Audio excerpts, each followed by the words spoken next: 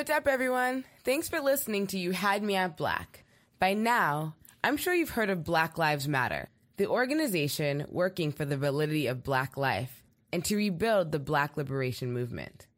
But for those who aren't on the front lines, sometimes Black Lives Matter just seems like a popular hashtag on social media. And that's exactly what this week's storyteller, Corey, thought before he stumbled upon his first rally in San Francisco. Stay tuned to hear Corey's story about this powerful day and how he ultimately became a believer in the Black Lives Matter movement. I want you to breathe all this in, breathe all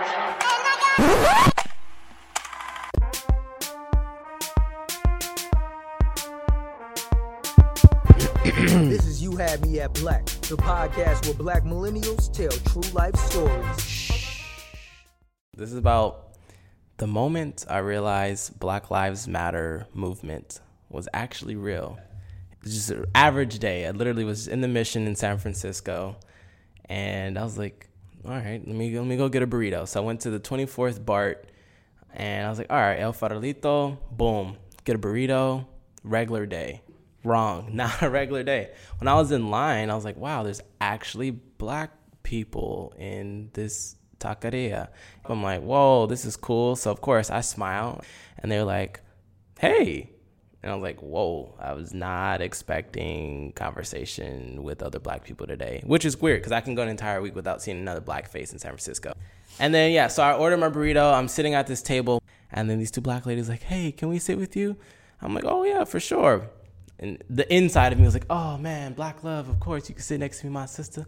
And then, we all get our food. We're sitting there chatting, and I noticed they had, like, Black Lives Matter hashtag shirts on. I'm like, oh, that's dope. Like, I'm like, wait, there's a Black Lives Matter movement in the Bay Area? Like, I mean, I've seen it on Twitter or Tumblr or the news or whatever, but I didn't know it was real. And they were like, yeah, it's an international thing. We travel across the country and go to tons of rallies, and we're basically social activists for free. And I was like, well, how do you, like, get around? People just donate money or just buy our tickets and we show up. And I was like, what? How does this all work? And then literally it turned into an hour-long conversation in a burrito shop with two ladies that I still don't know their names.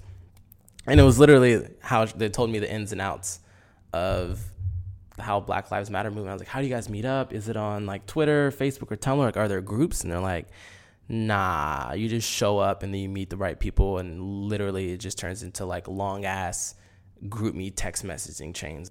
And then she's like, yeah, just come. I was like, come where? She was like, there's a rally. I was like, what you mean there's a rally?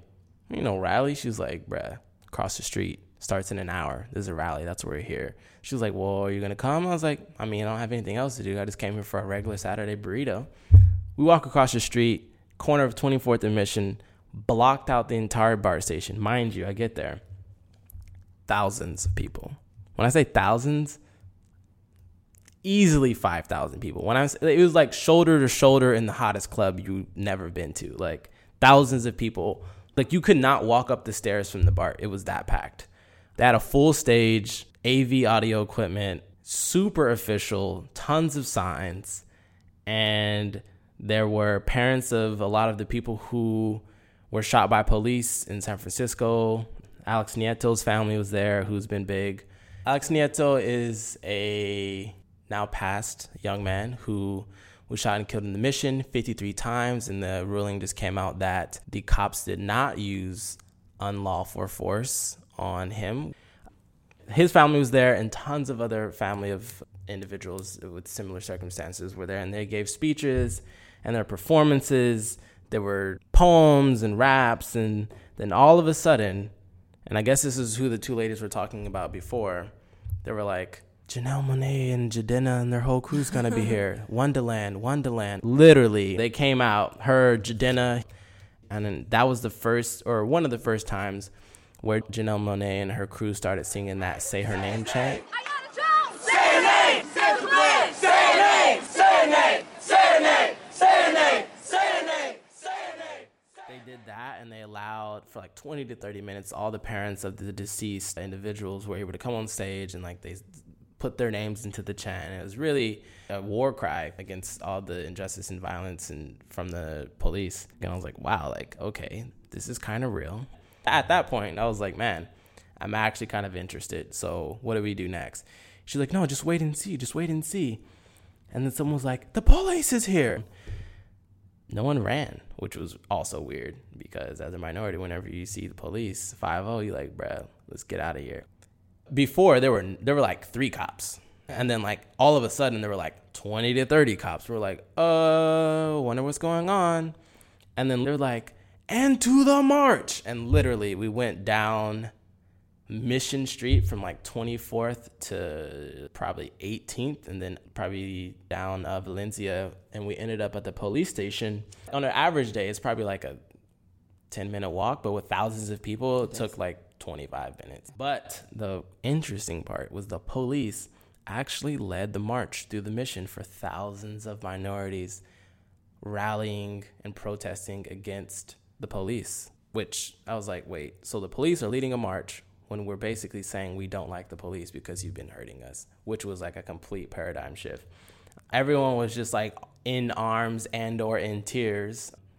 And there was literally a police motorcade in front and back of all the thousands of people. And the whole march was led by Jadena and Janelle Monáe and the Wonderland crew and the 2 ladies that I had met in the burrito shop and the rest of their friends and the activists that kind of put the whole program on. And literally everyone in the street that didn't know what was going on was like, oh, what's going on? What's going on? And we were singing the war chant, or not war chants, like the rally chants and the war cries. And people was like, oh, it's a Black Lives Matter movement. And people were just literally stupefied. They were in complete awe. They're like, oh my God, like I've never actually seen this. And then in that moment, like, I was like, oh, this is great opportunity. It was like this should be live. Like I'm on Twitter already, so I might as well Periscope.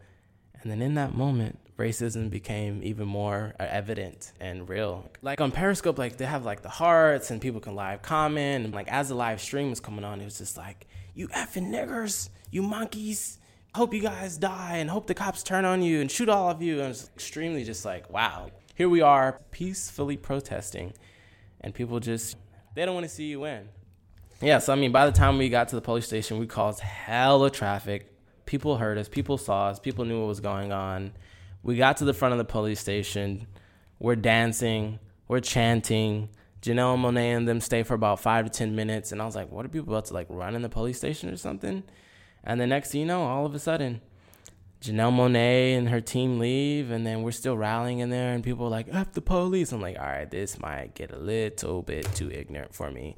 And literally, I just see one of the Latino homies selling ice cream. I'm like, bro, let me get a big stick. And I went back to my car.